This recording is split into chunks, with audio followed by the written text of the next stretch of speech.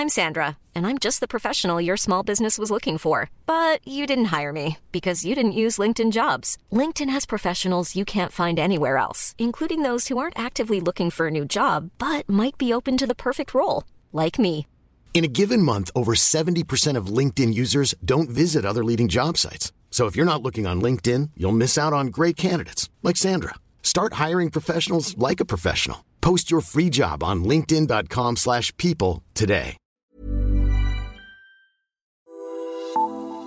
Je suis venu vous parler d'Europe. Das ist ein guter Tag für Deutschland und es ist ein guter Tag für Europa. Brexit means Brexit. Du lytter til Parlamentet, Altingets podcast om Europa. Sponsoreret af 3F.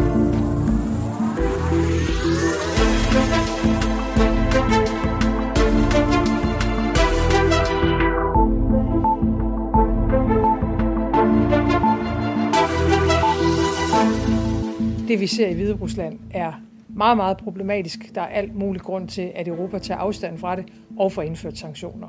Men fik de europæiske ledere så besluttet de sanktioner mod det hviderussiske regime, som statsminister Mette Frederiksen drømte om, da hun kom til topmøde i Bruxelles i går? Ja, det gjorde de, men det holdt hårdt i timevis sent i aftes. For lederne fra Cypern og Grækenland insisterede på at tage sagen om Hviderusland som gidsel for et krav om mere europæisk pres på Tyrkiets præsident Recep Tayyip Erdogan. Topmødet er stadigvæk i gang her fredag, og det er et meget udenrigs- og sikkerhedspolitisk et af slagsen. Vi giver dig status lige om lidt. Det her er også ugen, hvor forsvaret for den europæiske retsstat er i fokus. For som statsministeren også sagde i går. Vi er jo en række lande, som mener, at retsstatens principper, og det er jo de grundlæggende demokratiske værdier, hvorpå både det europæiske samarbejde, men også medlemslandene skal fungere på, at det er noget af det aller vigtigste, og det er klart, det er det, vi kæmper for. Ja, Danmark er blandt de lande, der presser på for skarpere retsstatsbetingelser i EU's nye langtidsbudget. Også skarpere end det, som det tyske EU-formandskab nu har fået flertal for at foreslå til Europaparlamentet. Men i parlamentet vokser modviljen også, ikke mindst hos Venstre, hvor Morten Løkkegaard nu truer med at stemme imod hele EU's budgetpakke og genopretningsplan, hvis ikke kassen kan smækkes i for Orbán. Det vi oplever er jo, at Ungarn og Polen helt rutinemæssigt siger, at de vil stemme imod alt, hvad der kommer. Så de har altså ingen problemer med at sætte hårdt mod hårdt. En gang imellem er man nødt til at sætte hårdt mod hårdt, og det er så det, vi gør nu. Du kan høre Løkkegaards forklaring senere i den her udsendelse. Velkommen til Altingets europæiske podcast. Mit navn er Thomas Lauritsen. Parlamentet er sponsoreret af 3F, fordi Danmark fortjener fair journalistik om EU.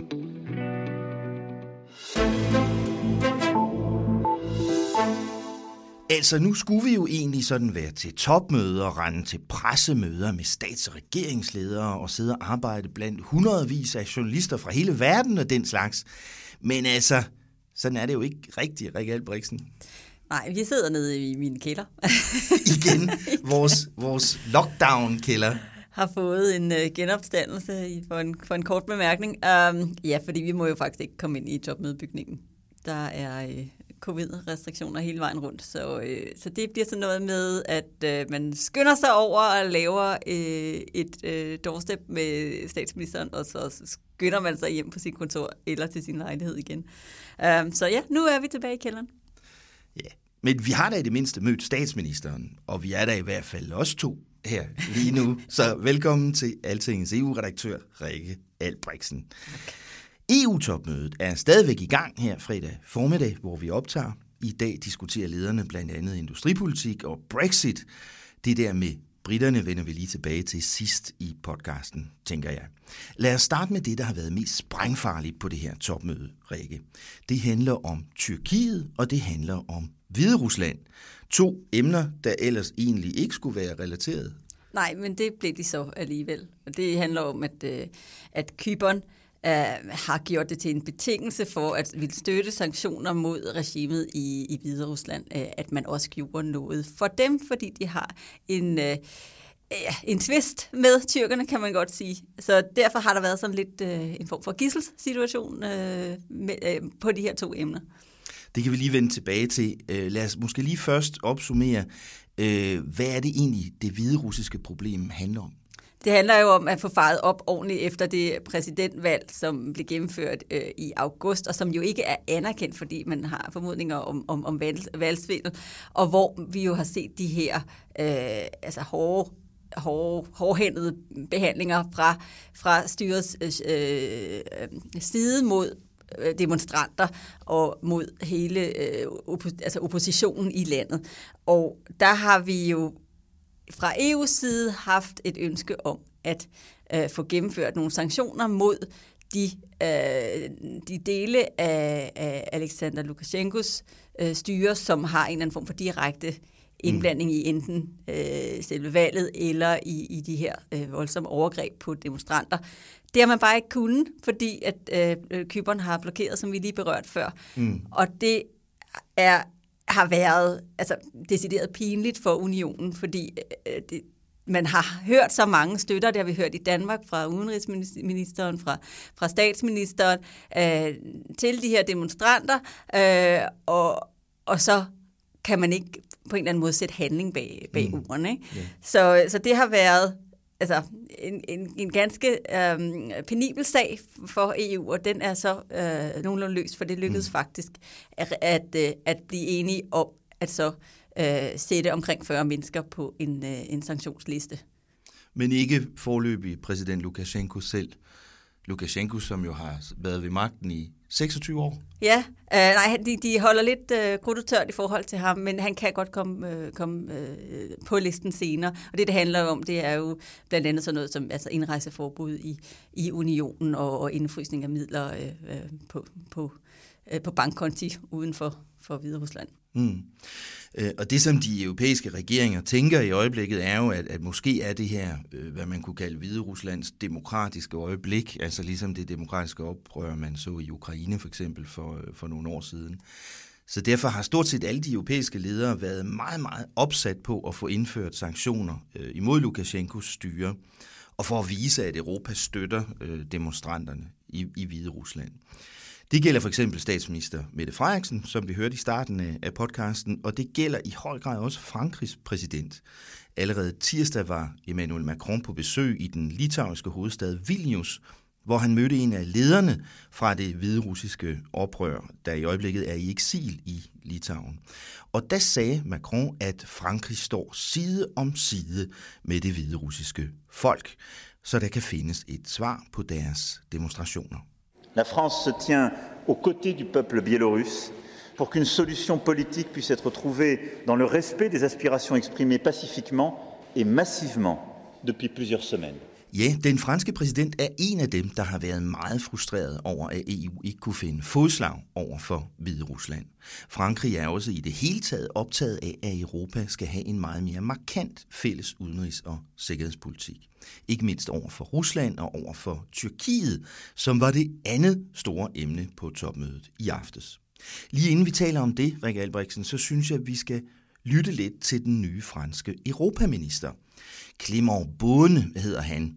Indtil for nylig var han EU-rådgiver for præsident Macron i Élysée-palæet, og forleden dag gav han et interview til Politico her i Bruxelles. Der fortalte han på engelsk, hvilket er usædvanligt for en fransk minister, hvordan det efter fransk opfattelse er ved at lykkes at få en skarpere linje over for Tyrkiet. Between France and Germany, there were differences originally. I think now the gap has narrowed. And now it's not true to say that there is some member states, for instance Germany, but others being very, very soft on Turkey. It's not the case anymore. And other member states, say France, being so tough that they want to escalate and so on, which is not true. So of course we have to adjust. We still have some work to do. But I think we are on the right track, to be honest. And as for France, I think the President Macron, was right to say we have to increase the pressure and to be a bit tougher. Rikke Albrechtsen, her kan vi høre, hvordan den franske regering i hvert fald selv mener at få mere medvind fra for eksempel Tyskland i diskussionen om Tyrkiet. Det er helt klart ikke nemt for EU-landene at finde en fælles balance i det her forhold til tyrkerne. Nej, det er det ikke.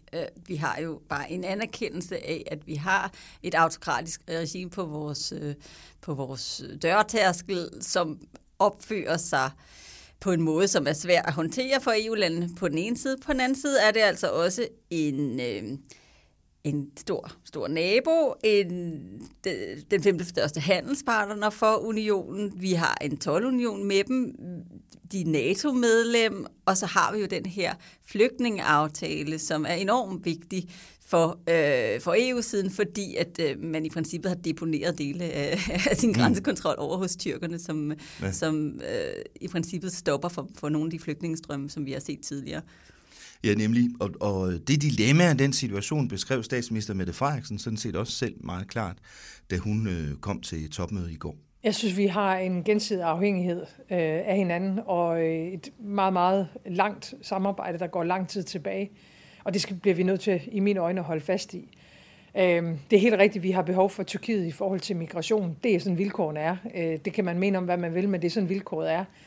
Og det skal vi kunne håndtere. Vi kan høre her, at statsministeren er meget forsigtig med at kritisere Tyrkiet for meget.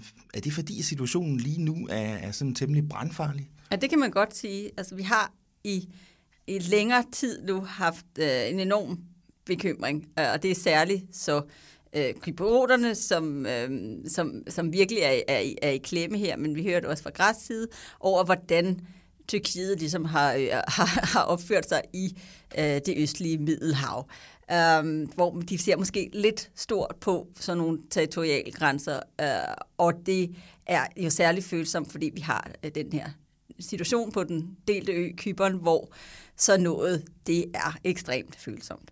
Så vi havde en situation tidligere på sommeren, hvor vi har hvor der var et forskningsskib, som så var godt nok i græsk territorium, som decideret var ved at have et sammenstød med et græsk fartøj, og der har været flådefartøjer involveret. Og det her er i en region, hvor man jo altså er ekstremt opmærksom på, at der ikke skal særlig mange gnister til at få antændt noget, som man ikke rigtig kan styre. Ikke? Mm. Så det er en rigtig farlig situation. Og det, de jo sejler ud efter, tyrkerne, det er for at efterforske gasfelter under havbunden i det østlige Middelhav, ikke? Fordi man ved, at der er store naturgasforekomster dernede. Præcis, og det er også det, at altså, det her er jo en naturressource, som jo så også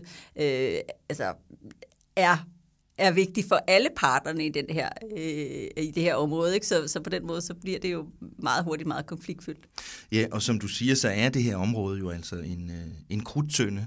Vi har sådan en tendens til, synes jeg, når vi også inde i mit eget hoved, når vi taler om Cypern og Grækenland og Tyrkiet, så tænker vi sådan mere Europa, end vi egentlig tænker Mellemøsten. Men i virkeligheden foregår det her jo lige midt i konfliktområder som Israel, Egypten og tæt på Libyen, tæt på Syrien og så videre. Ikke?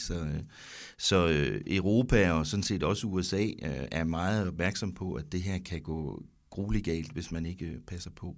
Men hvad endte topmødediskussionen om det så med, Rikke? Jamen altså, målet var jo på en eller anden måde at få givet kyprioterne og til dels også grækerne noget med hjem, som gjorde, at de følte sig mere sikre på, at de havde opbakning fra EU-siden i den her territoriale konflikt. Fordi kyprioterne og grækerne, de ville jo egentlig have sanktioner, eller i hvert fald en meget klar trussel om sanktioner mod Tyrkiet. Ikke? Præcis, og det første fik de ikke, men de fik en måske ikke meget klar, men i hvert fald en slet skjult trussel om sanktioner, hvis det her det fortsætter.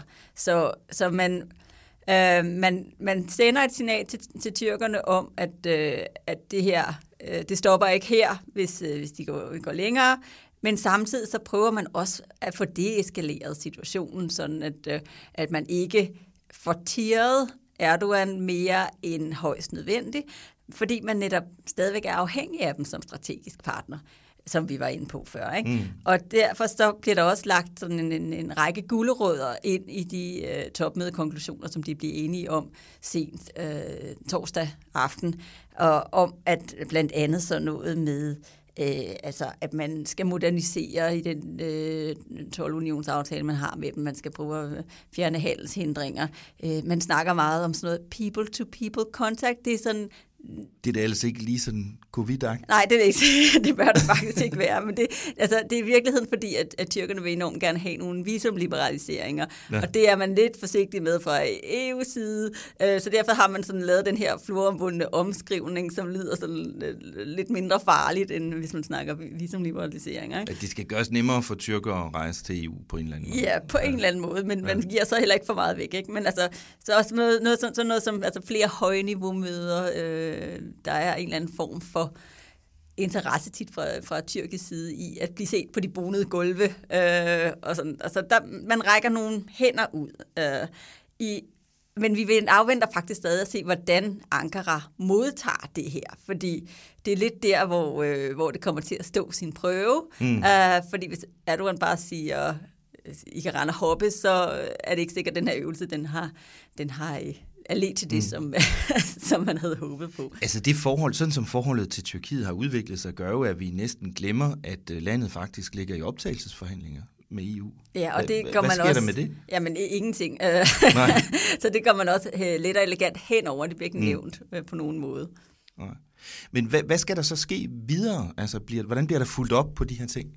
Jamen det bliver nogle af de ting, som jeg har talt om, men de kommer også til at foreslå sådan en konference om hele det her Østre Middelhavsområde, hvor man snakker territorialgrænser og energiudvinding og sikkerhed og nogle af de her ting, som er i vælten. Okay, Rikke, nu skifter vi lige gear sådan lidt væk fra selve EU-topmødet, for der er nemlig et andet emne, der også har fyldt en hel del på EU-scenen i den her uge. Det er et emne, der også er svært for EU, og som er vigtigt for Danmark. Det handler om demokratiet og om retsstaten. Ja, Rikke, nu sagde jeg godt nok, at den her sag ikke er på topmødet, og det er den heller ikke formelt, men mon ikke der bliver talt lidt om det her i korridorerne. Jo, det kan godt være, fordi der er sådan lidt en akavet situation i og med, at den ungarske premierminister Viktor Orbán, han har krævet hende, der er næstformand i EU-kommissionen med ansvar for værdier og så videre, som hedder Věra Jourová. Han har krævet hende fyret, sådan set, fordi at hun kom til at tale om, at der var et sygt demokrati i Ungarn, og det mener han jo er en grov fornærmelse af det ungarske folk. Ja, Věra Jourová, som i parentes bemærket er tjekkisk politiker. Ja. Det her er jo en længere historie med flere forskellige aspekter, men hvorfor kom det så specielt på dagsordenen i den her uge? Ja, det gjorde det blandt andet, fordi at EU-kommissionen kom med en helt ny slags rapport om retstilstanden og demokratiet på tværs af medlemslandene. Lad os lige høre, hvad næstformand Věra Jourová, hende som Orbán vil have fyret, hvad hun sagde ved præsentationen i onsdags. It is high time to also have a tool to detect rule of law issues early on and to prevent them from happening. The report we are presenting today is a new tool which is going to help us to do so. Rikke Albrechtsen, hvad er det for et nyt redskab, Jourová har fået lavet her? Det er et redskab, som man skal bruge til at løse et dilemma, som jo hedder, at man for at komme ind i EU-klubben skal leve op til en række fine kriterier om god regeringsfølelse og almindelige sådan demokratiske grundværdier. Og det går man meget op i, så længe et land er kandidatland, men lige så snart man er inde i klubben, så holder man sådan set op med at rigtig se landene efter i sømne på deres demokratiske track record. Og det vi jo så har oplevet, særligt i løbet af det sidste sådan årti eller noget, det er jo, at man kan godt udvikle autokratiske tendenser, når man først er kommet ind i klubben. Og det har vi jo så nogle eksempler på. De mest grelle er jo så Polen og Ungarn, som decideret har det, som man kalder en artikel 7-procedure imod sig, som netop handler om brud på de grundlæggende værdier. Men det er sådan et instrument, som er enormt tungt at danse med, og som faktisk ikke rigtig er ledt nogen steder hen, fordi at det kræver enstemmighed at bruge det, og den ene dækker over den anden, osv. Det er sådan lidt et alt eller intet våben, ikke? Som ender med, at man kan miste stemmeretten i ministerrådet, men der er man bare aldrig nogensinde nået til, og det ser ikke ud til, at man nogensinde kommer i nærheden af det. Så en af de ting, som man også tit har haft oppe i de diskussioner, det er, at de lande, der bliver kritiseret, så siger, jamen hvad med jer selv, og begynder så at udpege fejl hos andre lande, som de mener, at man ser igennem fingrene med.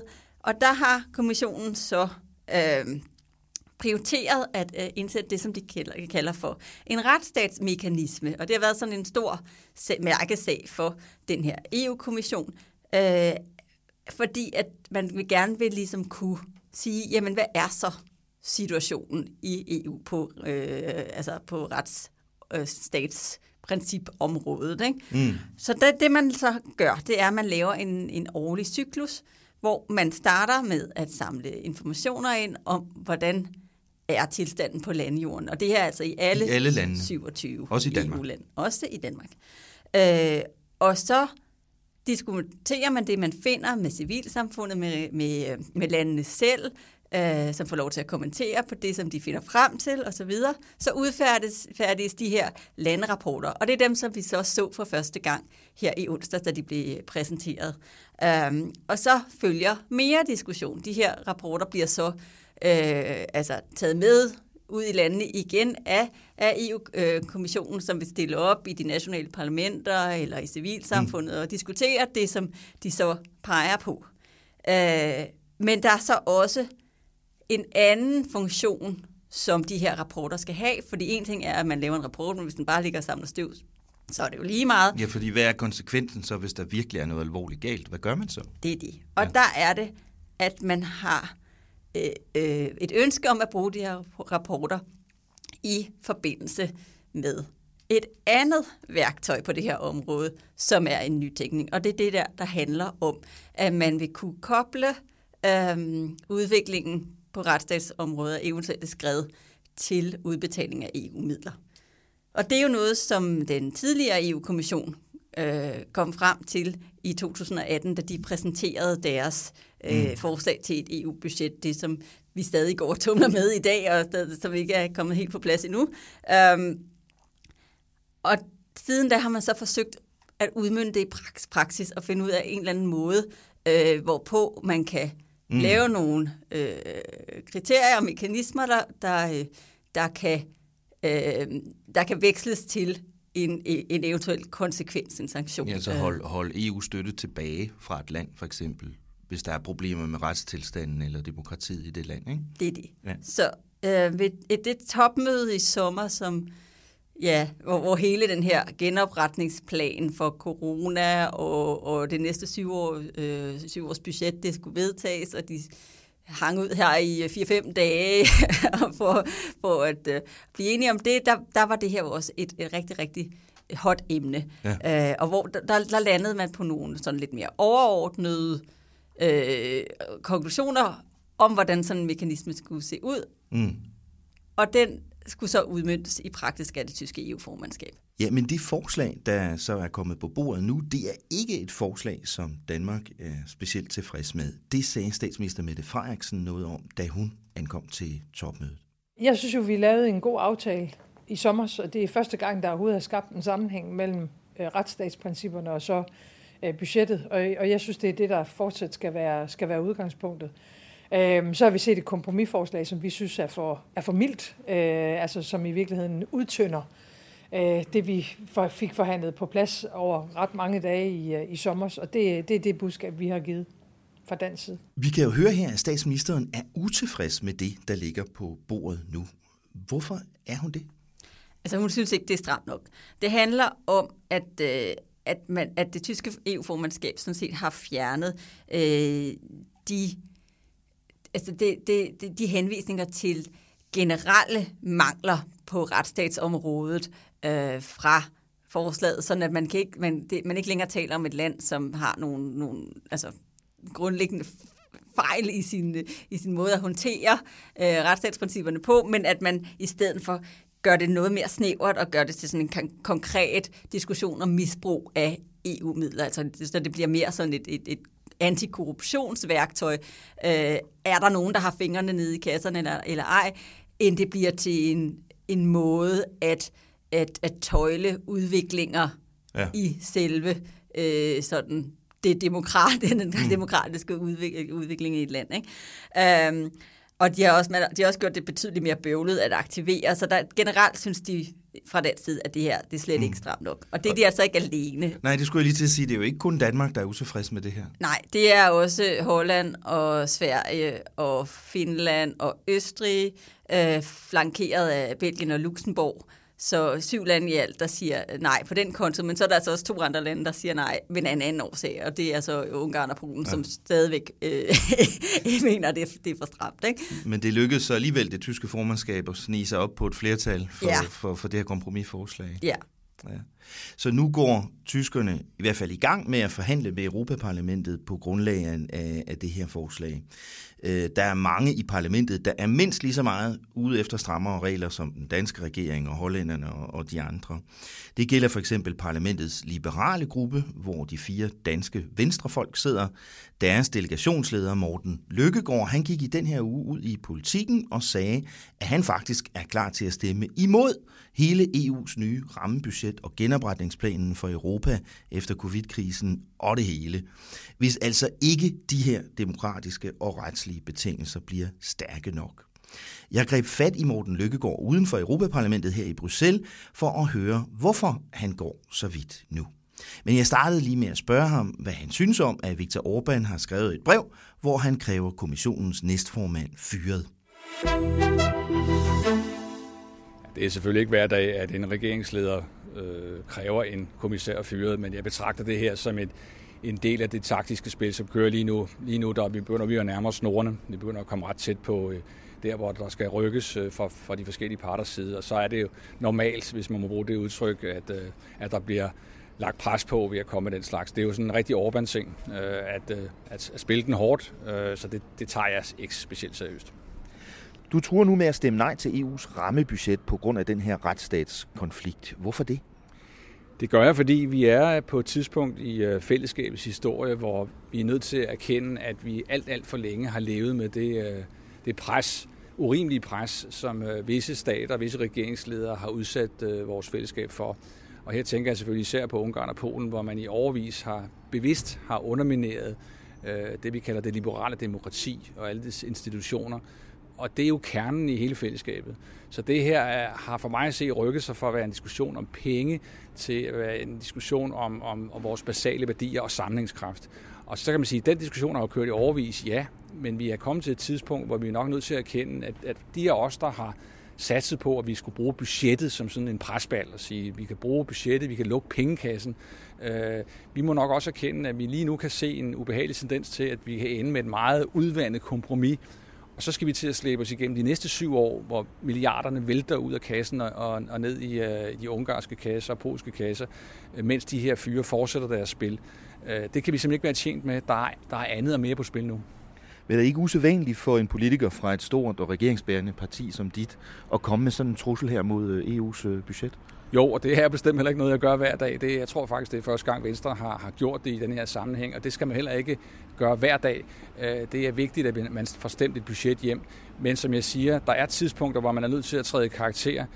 Det vi oplever er jo, at Ungarn og Polen helt rutinemæssigt siger, at de vil stemme imod alt, hvad der kommer. Så de har altså ingen problemer med at sætte hårdt mod hårdt. En gang imellem er man nødt til at sætte hårdt mod hårdt, og det er så det, vi gør nu. Men løber du ikke en risiko for eventuelt at medvirke til at vælte ikke bare budgettet, men også EU's store genopretningsplan her efter coronakrisen? Der er altid en procesrisiko med ting. Jeg tror ikke et øjeblik på, at coronapakken ikke kommer op og flyver, eller vi ikke får et budget. Selvfølgelig gør vi det. Det her handler jo kort sagt om, at det man på engelsk kalder call the bluff, altså at kalde Orbáns bluff. Jeg tror ikke et øjeblik på, at han i sidste ende vil risikere sin landsøkonomi, sin egen og sine venners økonomi, for de beneficerer jo voldsomt af de her midler, som kommer til den hver eneste år. Jeg tror, han er en rationel mand. Det er sådan, jeg læser Orbán. Og en rationel mand vil i den her situation også tage bestik af situationen og på et tidspunkt sige ja til et kompromis. Hvad er det, der er på spil? Du talte om det overordnet før, men hvad er det for eksempel nogle konkrete ting i europæiske samfund, der er i fare her på grund af den her situation? Jamen, der er jo en lang liste. Jeg skal ikke stå her og remse det hele op, men vi har jo masser af eksempler på, hvordan man tvangsfyrer dommer, man laver nye lovtiltag, som gør, at pressen ikke kan fungere ordentligt. Jeg læste her forleden af Ungarn, der har man nedsat et særligt råd, som skal rådgive pressen, og det består så tilfældigvis kun af regeringspartiets medlemmer. Altså alle den slags tiltag, der bid for bid underminerer de institutioner, som er kernen, som er pillerne i vores demokrati, som vi forstår det. Og det er jo lidt ligesom frøen, når den bliver anbragt i vand, som langsomt bliver varmet op, og til sidst er kogende, og man ikke kan mærke, at det bliver kogende, og til sidst dør.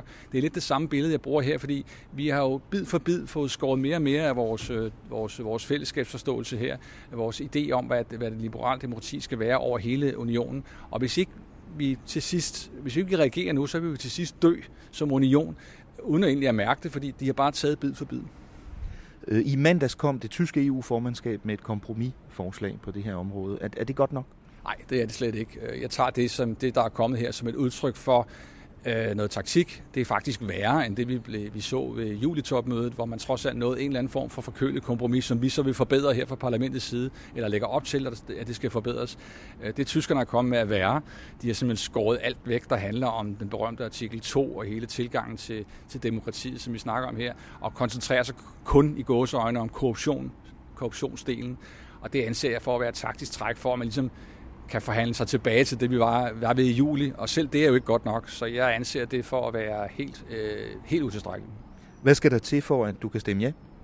Der skal det, jeg har kaldt et glasklart, juridisk bindende tekst til, som jo gør det klart, at der må være en eller anden form for automatik, som ikke binder kommissionen til at skulle via rådet for at få sin opbakning til eventuelt at holde penge tilbage. Men det mener jeg, at vi må sikre os, at kommissionen kan agere, har musklerne til at agere, så man kan holde penge tilbage, han har sagt automatisk, hvis der sker åbenlyse brud på de her regler, som vi selv har sat op. Så det skal ikke til afstemning mellem alle landene? Altså nu er jeg jo ikke jurist, så jeg skal selvfølgelig ikke lægge mig fast på en model her. Det har jeg bestemt ikke forstand på det til. Men bare at sige, at det vi hører fra dem, der har forstand på det, det er, at det der ligger nu, det er simpelthen alt for hullet. Der vil Ungarn og Polen og andre, der bryder de her regler, til enhver tid kunne slippe udenom. Så vi er nødt til at have en tekst. Jeg vil ikke på forhånd diktere den, det kan jeg ikke, men jeg vil sige, at der skal være en tekst, som i hvert fald gør det muligt for kommissionen at agere automatisk og selvstændigt. Er det her en helt personlig position for dig, eller er det dit partis position? Sådan at alle venstrefolkene vil være parat til at stemme nej, om nødvendigt? Altså det er nogle tanker, jeg har gjort mig selv, men jeg har selvfølgelig også vendt den med andre. Sådan som jeg hører tilbagemeldingerne fra mine egne partifæller, så er der opbakningsside her. Tak til Morten Lykkegaard, leder af Venstres delegation i Europaparlamentet og næstformand i parlamentets liberale gruppe Renew Europe, som den hedder. Rikke Albrechtsen, du spurgte jo faktisk statsministeren i går, om hun også er klar til at blokere for budgettet på grund af det her. Ja, og der var hun noget mere tøvende, vil jeg sige. Jeg spurgte til, om det, de kan gøre helt praktisk, det er, at man kan blokere for den her bestemmelse, der handler om at frigive de her mange milliarder, 5.600 milliarder kroner til coronafonden. Det er en beslutning, der skal gennemføres i dansk lov, og der kunne hun i princippet lade være med at gøre det, hvis hun var virkelig op på mærkerne. Men der var hun ikke klar til at bide til bålet overhovedet. Og der er selvfølgelig rigtig mange andre ting på spil her også, ikke? I forhold til de her mange penge, der skal distribueres i Europa for at prøve at komme ud af krisen efter covid. Det tror jeg må være nok om den her retsstatsdiskussion i den her omgang, Rikke Albrechtsen. Lad os lige vende tilbage til EU-topmødet et øjeblik, for i dag skal lederne jo blandt andet tale om Brexit. Og der skete jo lige noget nyt igen i den sag her torsdag. Ja, det er gaven, der bliver ved med at give. Ja. Ja, fordi EU-kommissionen valgte så simpelthen at trække briterne for EU-domstolen for det der erklærede brud på internationale ret, som de har gang i over i Storbritannien, hvor de jo har tænkt sig at bryde skilsmisseaftalen med EU, som blev indgået sidste år. Så ja, det er endnu en ny udvikling i Brexit-sagen. Lad os lige høre, hvad kommissionens formand Ursula von der Leyen sagde om det i går. This draft bill is, by its very nature, a breach of the obligation of good faith laid down in the withdrawal agreement. The deadline lapsed yesterday. The problematic provisions have not been removed. Therefore, this morning, the Commission has decided to send a letter of formal notice to the UK government. This is the first step in an infringement procedure. Rikke, hvad betyder det præcist, at kommissionen sender sådan en åbningsskrivelse, som det hedder på dansk nu? Og hvordan kan man egentlig gå til EU-domstolen med et land, der lige har meldt sig ud af EU? ja, det er der ret mange britter, der spørger sig selv over. Især det var jo det, de ikke ville have. Præcis. Ja. Det er sådan et, vi har forladt den der klub, hvad er det, I laver? Men det kan man, fordi at det her er indgået under EU-lov. Så det vil sige, at det er EU-domstolen, der har det sidste ord på den skilsmisseaftale. Og den måde, det fungerer på, er jo sådan en slags 3-trinsraket, hvor man starter med at få sådan et vredt brev fra EU-kommissionen. Det er den her åbningsskrivelse, som du taler om. Og så har man en måned til at svare på det. Og hvis kommissionen så ikke er tilfreds med det svar, så sender de så de, som man så kalder en begrundet udtalelse, som så er det andet skridt på den her stige. Og så, hvis det stadigvæk ikke er noget tilfredsstillende svar, som kommissionen får på det, så er det altså, at sagen lander i Luxembourg. Så det er processen. Spørgsmålet er så, under de her forhandlinger med britterne lige nu, hvad betyder det i praksis? Fordi vi har jo et helt andet spor lige nu, hvor vi er i gang med at prøve at lande en frihandelsaftale. Ikke?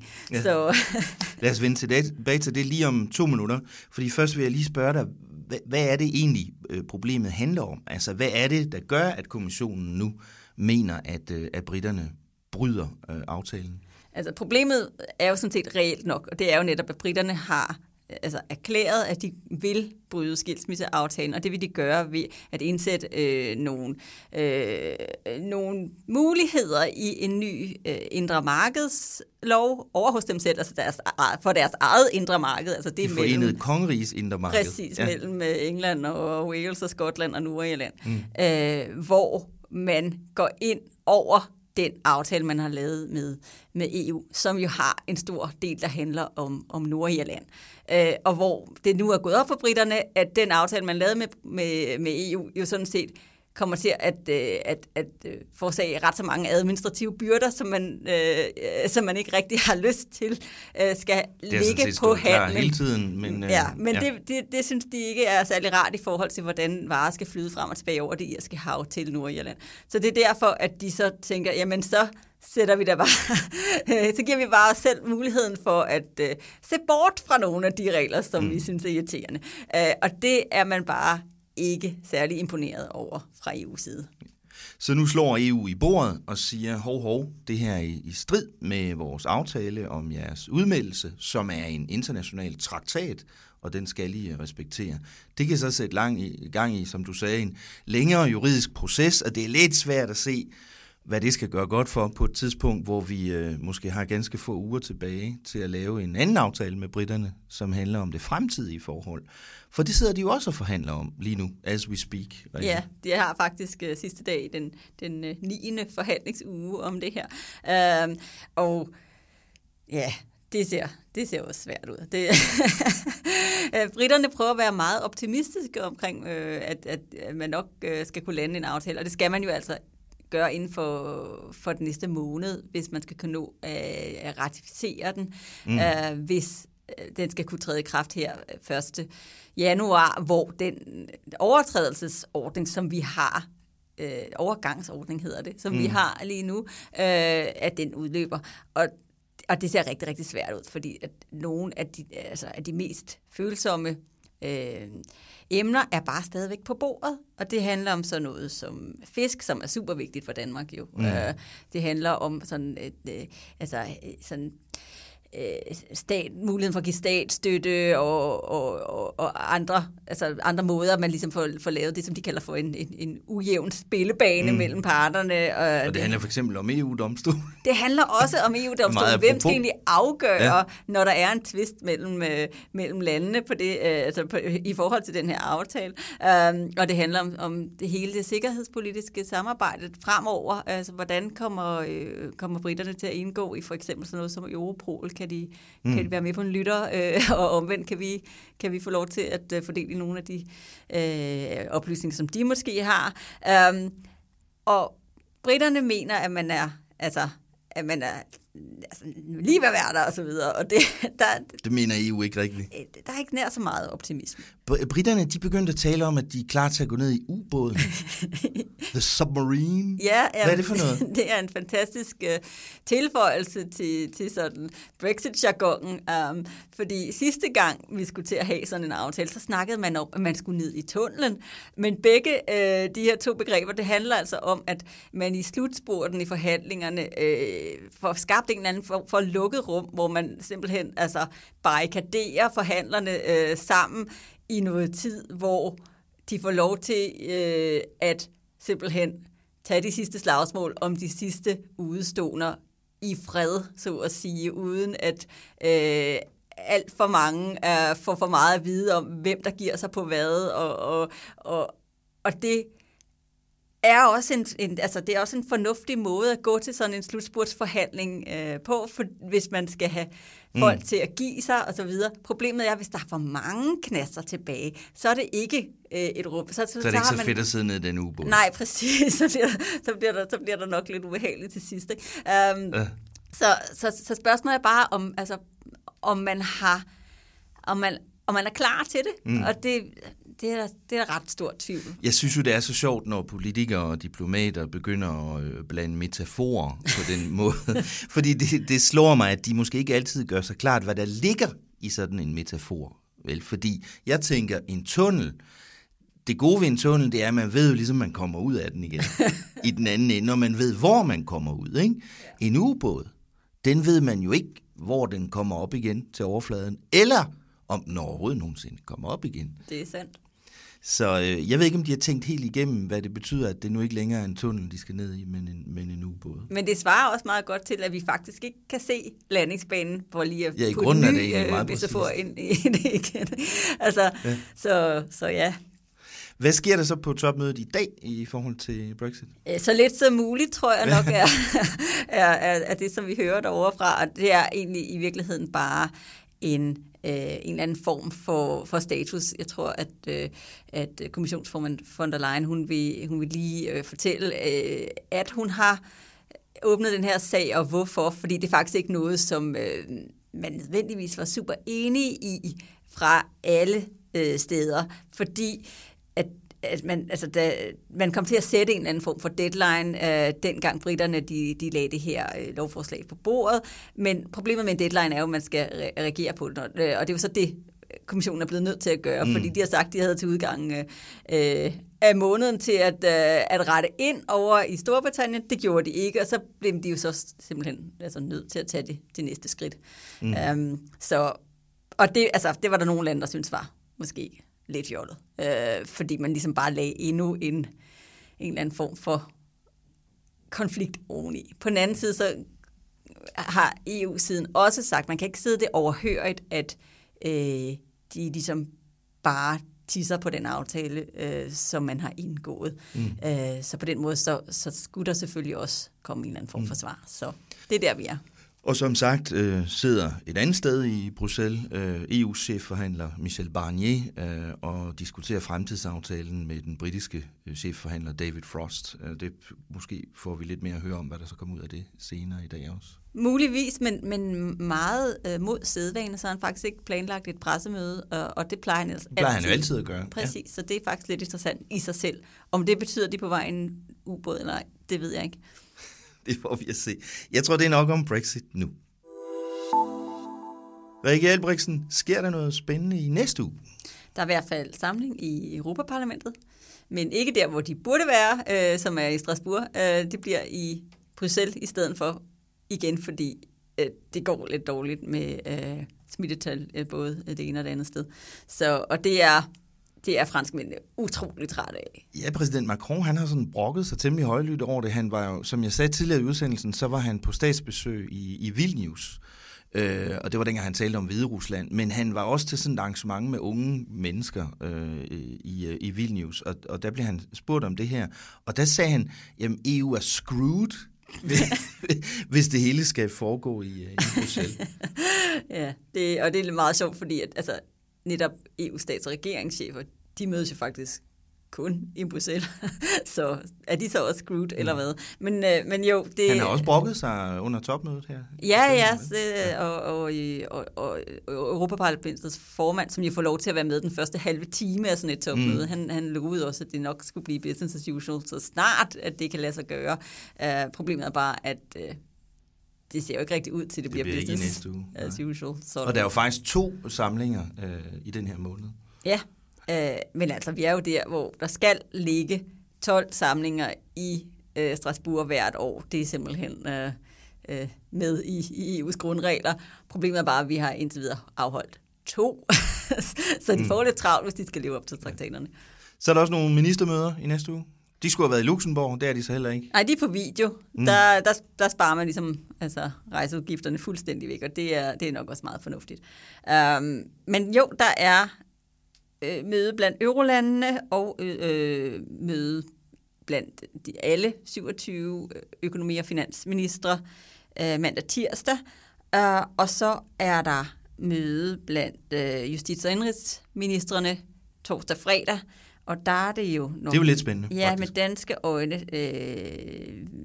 Det vigtigste punkt er, at de snakker for første gang om migrationspagten, som blev vedtaget i sidste uge, og som jo er hot stuff for os set med danske øjne, også selvom vi ser ud til at være undtaget det mest kontroversielle i den her aftale, som er sådan en omfordeling af flygtninge light,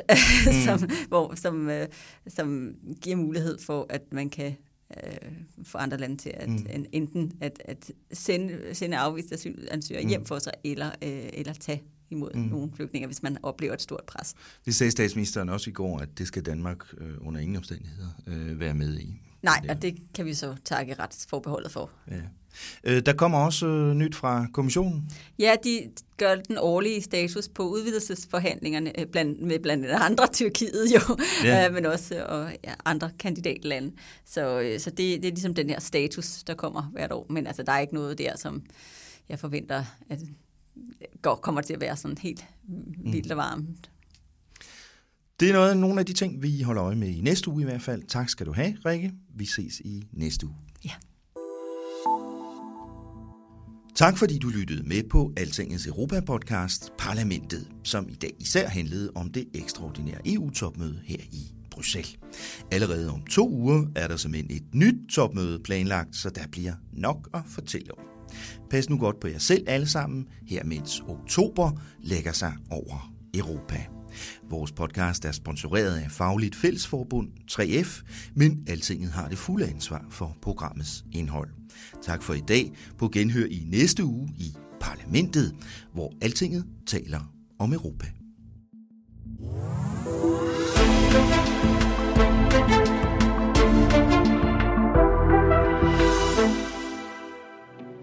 Parlamentet er sponsoreret af 3F, fordi Danmark fortjener fair journalistik om EU. For 70 år siden blev der holdt en afgørende tale for EU. Den blev startskuddet til den union, vi kender i dag. Men hvis talen skulle holdes i dag, og vi på ny skulle tegne stregerne for det europæiske samarbejde, hvordan skulle talen så lyde? Det kan du høre i en ny serie i den her podcast, hvor en række debattører er med. Serien hedder Midt Europa. Den er betalt af Europakommissionen, og det næste afsnit er med formanden for Europaudvalget, Eva Kjær Hansen. Find udsendelsen i dit podcast feed og følg med, når vi løbende udgiver de næste udsendelser.